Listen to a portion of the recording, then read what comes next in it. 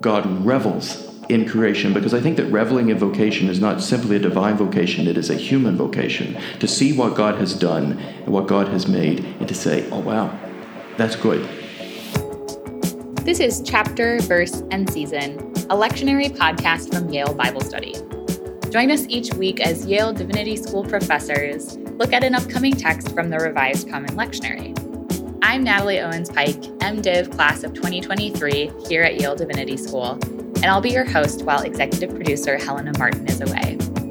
This episode, we have Abdul Rahman Malik, an associate research scholar and lecturer in Islamic studies at Yale Divinity School, and Justin Crisp, a lecturer in Anglican studies at Yale Divinity School. They're discussing Genesis chapter 1, verse 1 through chapter 2, verse 4a, which is appointed for Trinity Sunday of the season after Pentecost in year A. Here is the text. Genesis chapter 1, verse 1 through chapter 2, verse 4a. When God began to create the heavens and the earth was complete chaos, and darkness covered the face of the deep, while a wind from God swept over the face of the waters. Then God said, "Let there be light," and there was light. And God saw that the light was good, and God separated the light from the darkness. God called the light day, and the darkness he called night. And there was evening and there was morning, the first day. And God said, "Let there be a dome in the midst of the waters, and let it separate the waters from the waters." So God made the dome and separated the waters that were under the dome from the waters that were above the dome. And it was so. God called the dome sky, and there was evening and there was morning, the second day. And God said, "Let the waters under the sky be gathered together into one place, and let the dry land appear." And it was so. God called the dry land earth, and the waters that were gathered together he called seas. And God saw that it was good. Then God said, "Let the earth put forth vegetation, plants yielding seed and fruit trees of every kind on earth that bear fruit with the seed in it." And it was so. The earth brought forth vegetation, plants yielding seed of every kind, and trees of every kind bearing fruit with the seed in it. And God saw that it was good. And there was evening and there was morning, the third day. And God said, "Let there be lights in the dome of the sky to separate the day from the night, and let them be for signs and for seasons, and for days and for years. And let them be lights in the dome of the sky to give light upon the earth." And it was so. God made the two great lights, the greater light to rule the day and the lesser light to rule the night, and the stars. God set them in the dome of the sky to give light upon the earth, to rule over the day and over the night, and to separate the light from the darkness. And God saw that it was good. And there was evening and there was morning, the fourth day. And God said, "Let the waters bring forth swarms of living creatures, and let birds fly above the earth across the dome of the sky." So God created the great sea monsters and every living creature that moves of every kind, with which the waters swarm, and every winged bird of every kind. And God saw that it was good. God blessed them, saying, "Be fruitful and multiply and fill the waters and the seas, and let birds multiply on the earth." And there was evening and there was morning, the fifth day. And God said, "Let the earth bring forth living creatures of every kind, cattle and creeping things and wild animals of the earth of every kind." And it was so. God made the wild animals of the earth of every kind, and the cattle of every kind, and everything that creeps upon the ground of every kind. And God saw that it was good. Then God said, "Let us make humans in our image, according to our likeness, and let them have dominion over the fish of the sea, and over the birds of the air, and over the cattle, and over all the wild animals of the earth, and over every creeping thing that creeps upon the earth." So God created humans in his image. In the image of God, he created them. Male and female, he created them. God blessed them, and God said to them, "Be fruitful and multiply and fill the earth and subdue it and have dominion over the fish of the sea and over the birds of the air and over every living thing that moves upon the earth." God said, "See, I have given you every plant yielding seed that is upon the face of all the earth, and every tree with seed in its fruit. You shall have them for food.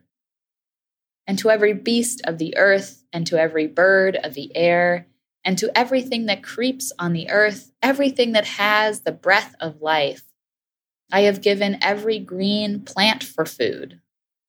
And it was so. God saw everything that he had made, and indeed it was very good.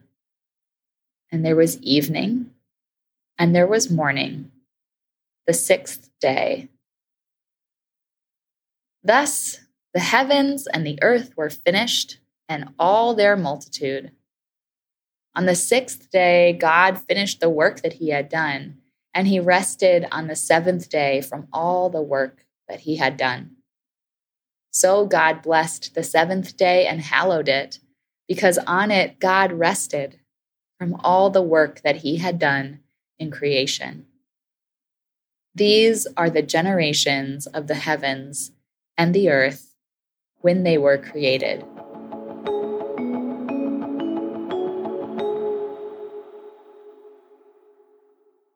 This passage, I mean, what can you say about a passage which is the beginning of everything?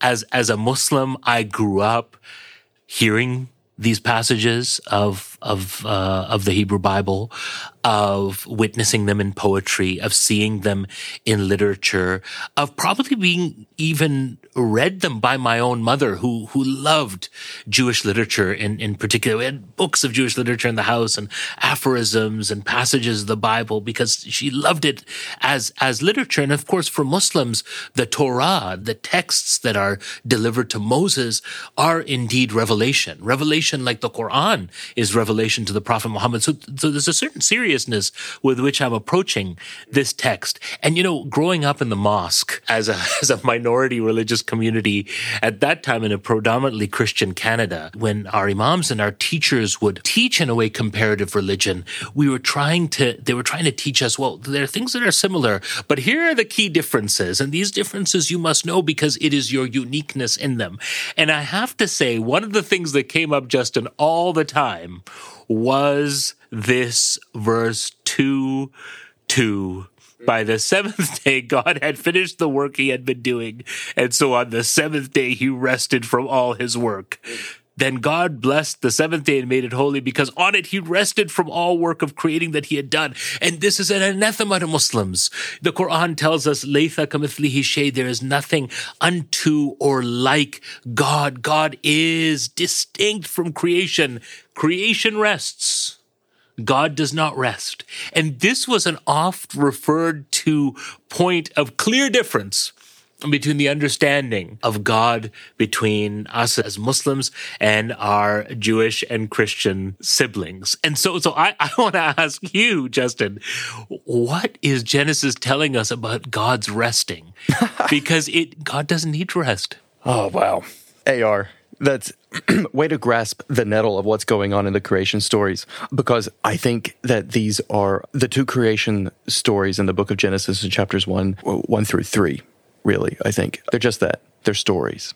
Now, I don't mean that they're only stories, but I think I would call them, they're mythological in character. And by that I mean they are attempts to depict through narrative and drama something which is true, which you could articulate by other means, but the means which these particular texts choose is the means of storytelling. So just because it says God rested there doesn't mean that what it means to be God is to be the kind of thing that might rest, right? Which many Christians, as well as Muslims, would have some problem with, right? Hard to see how Thomas Aquinas or John Calvin or somebody like that hard to see how God could be the kind of see. I'm tripping over the word thing because God is not really a thing in that tradition, right? What it means for God to be God is not to be something which is capable of resting, not to be something which needs rest, right? Because rest would be a finite condition rather than an infinite condition. Exactly. What I think if I look at these stories as myths, what I think this first story is trying to say is that God's creative activity works through distinction, separation, that is through difference and relationship. And so you see this in each of the days of creation, right? There's a separation of things from one another, distinctions made between things, and then those diversities are put in relationship with one another. And this all occurs against a backdrop of chaos. That is a lack of distinction, a lack of difference, etc. It happens against the backdrop of Genesis 1:2, the formless void and the darkness which covered the face of the deep, and so on. And I know that there are many, there's some pretty vexing exegetical questions here about whether or not this formless void is like the primordial stuff out of which God creates in Genesis 1, or whether this formless void is like a primordial soup which somehow pre-exists God's creative act. I tend to think that, I'll just say I'm attracted to the solution of Karl Barth to this, and perhaps it's a little too elegant, particularly for a biblical scholar, which I'm a theologian, not a biblical scholar. But what Barth does with this is Barth says that it's as though God says yes to creation, and there's a no implicit in God's yes, and what's being said no to implicitly is chaos, is nothingness. What he in the German Das Nichtige, and so you. Regardless of how one interprets the formless void, I think that the chief takeaway of Genesis 1 for me is that you have a creative act which intends diversity and relationship, and then you have a background of chaos which threatens always to suck the seams out of creation and threatens to undo those distinctions and those relationships. That's so fascinating, Justin. I never thought about the chaos part of it. And I think part of me, maybe it was because I kind of came of age in the 1980s and early 90s during the heyday of the chaos theory, where even chaos itself is not chaotic, but has a kind of an incredible order to it. And that always helped me. It was a very important theological moment in my life coming across chaos theory, because I think I was confronted by a science which spoke about chaos as an actual fact. And yet out of the chaos emerges such order at a molecular level, even in the way in which elements of quote unquote chaos are connected together is elegant and orderly. Is that in a way, I think my Muslim sensibilities tell me that things were never out of order. Even in the things that we perceive in terms of our human intelligence or view as being chaotic, that there is at least a divine order. And that divine order is so vast that we may not be able to see the order of it. I always thought, that Genesis fit nicely into the Big Bang narrative, that let there be light, and there was this cataclysmic, amazing thing that came out of the primordial soup from particular order to a new kind of order. I think that's for me is really powerful. But the other thing that occurs to me here, and I think this segues nicely into your understanding, or the understanding that you've proposed of this story as being mythological, is that the days as they unfold, of course, I don't know what the language of the Greek here is, but certainly within the Quranic language of creation, the days are deeply metaphorical. These are long periods of time. These are periods in which God's creative processes are being constantly engaged, that these things are not appearing instantaneously, but are appearing with process. Dare I say, in an evolutionary way. And I think that sense of evolution, process, things taking time, millions, billions, trillions of years is very much something that my Muslim sensibilities feel very comfortable with. And I know that there's a way of reading this that becomes quite literal, perhaps, that all of these things God made and created, and then human beings appeared. And I'd love to think of us as Homo sapiens appearing after a very long process of creation, and then God chooses to make us at that moment. I think there's something, I think that idea of allegory and metaphor plays well into the idea of this being mythology. Well, I'm completely with you. And I'll just say that, just to say it out loud, there is nothing about this text or the second creation story in Genesis that for me as a Christian contradicts evolution as the very best scientific theory which we currently have on offer for explaining the emergence of life on Earth, right? These two things are in non-competition. And I'll just say, I don't think that the theological understanding on my part or the one which you are describing either are particularly modern, right? Evolution might be modern, but these ways of understanding these texts as allegorical, as mythological, and so on are very, very ancient. I mean, I'll just say I think this is much the way that the early church father Gregory of Nyssa interpreted the creation narratives, for instance. I will say my favorite part about what happens on the days is that God performs God's creative acts and then says they were good. It's as though God revels in creation, because I think that reveling in vocation is not simply a divine vocation, it is a human vocation, to see what God has done and what God has made and to say, oh, wow, that's good. It reminds me of, so I'm a great lover of Mozart, and it reminds me of what I think is so unique about Mozart's music. Mozart it's just as though Mozart delights in what he's discovered, a particular tune or something, and he perceives it from different angles and depicts it from every angle. It's as though he's constantly revolving around something incredibly beautiful, just a little artifact of the beautiful that he's found. And then you get the same thing with when Beethoven writes cadenzas sometimes for Mozart's piano concertos, like a concerto number 20 in D minor comes to mind. And it's as though Beethoven is just reveling in whatever it was that Mozart had discovered, right? And somehow this reveling in the goodness of creation is the human vocation. The Sufis, the Islamic mystical tradition, the Islamic spiritual tradition often speaks about God's self-revelation. And there's a hadith Qudsi, which is a statement of the Prophet in which the Prophet Muhammad speaks in God's voice. And he says that God said that I was a treasure that longed to be known. And so then I created creation so that I may be known. That the very process, all of this going on, all of this creation that we read about in Genesis is all about God's self-revelation.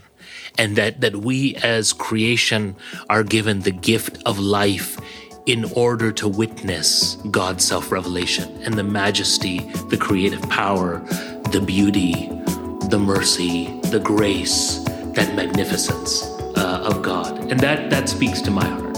Amen. Thanks for listening. Chapter Verse in Season is a production of the Center for Continuing Education at Yale Divinity School. It's produced by creator and managing editor Joel Baden, executive producer Helena Martin, production manager Kelly Morrissey, associate producer Aidan Stoddard, and I'm your host, Natalie Owens-Pike. Mixing on today's episode and our theme music are by Calvin Linderman.